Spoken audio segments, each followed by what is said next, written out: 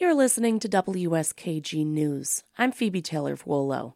President Biden returned to New York yesterday to accuse House Republicans of attempting to hold the U.S. economy hostage as talks over raising the debt ceiling have stalled. WAMC's Lucas Willard was there.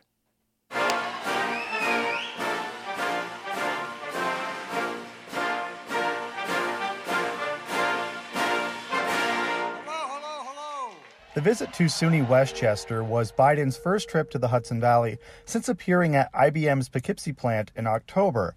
At the time, the Democrat was taking a victory lap for the CHIPS and Science Act as IBM announced its plan to invest $20 billion in the region. Wednesday in Valhalla, under a blue banner that read "Investing in America," President Biden spoke to a crowd that included union delegations. His message to House Republicans: stop playing games. This isn't just a theoretical debate going on in Washington. The decisions we make are going to have real impact on real people's lives. And that's what I'm here to talk about today. So let me tell you a story about what's going on.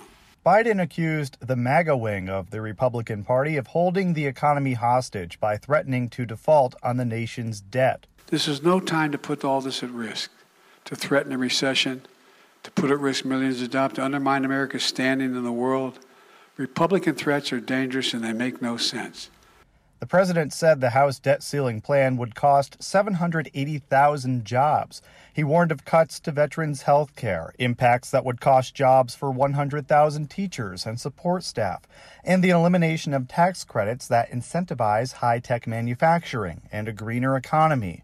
Moreover, a default, he said, would damage the country's reputation abroad. This is a manufactured crisis. There's no question about America's ability to pay its bills.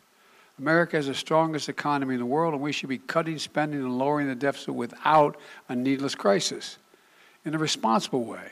With a June 1st deadline to get a deal, Biden's message was echoed by fellow Democrats, Senator Kirsten Gillibrand, Representative Jamal Bowman of the 16th House District, and New York Governor Kathy Hochul, a former congresswoman. The Republicans don't want us to work together. They don't want us to do what we're required to do, and that's called paying your bills. The House Republican plan does raise the debt ceiling, but also cuts domestic spending by trillions of dollars over the next decade. Senate Minority Leader Mitch McConnell has said the U.S. won't default on its debt, including Tuesday after a meeting with the president and House Speaker Kevin McCarthy. McCarthy said he didn't see any movement, but also said he expected another meeting among leaders on Friday. Senate Majority Leader Chuck Schumer said the House GOP plan is dead on arrival. Meantime, local House Republicans want Biden to come to the table. Mark Molinaro of the 19th District knocked the president for campaigning instead of negotiating. We are on the verge of a debt crisis and already facing an inflation crisis and a border crisis. In the House, we're addressing these issues. Mike Lawler of the 17th District attended the speech and said he was able to speak with the president backstage.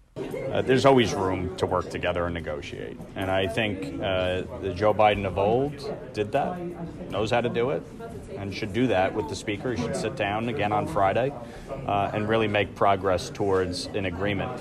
Biden thanked Lawler for attending the speech, saying he's the type of Republican he used to deal with in Congress. Meantime, the president continues to cite major legislation such as the American Rescue Plan Act and Inflation Reduction Act and economic growth under his presidency, including 12.7 million new jobs. The inflation rate is also slowing, now under 5% for the first time in nearly 2 years. Biden was also scheduled to attend a fundraiser in New York City during the trip. The Hudson Valley is seen as a key battleground in the 2024 congressional elections. That was Lucas Willard reporting. And for news anytime, you can head to WSKG.org. I'm Phoebe Taylor-Vuolo. Thanks for listening.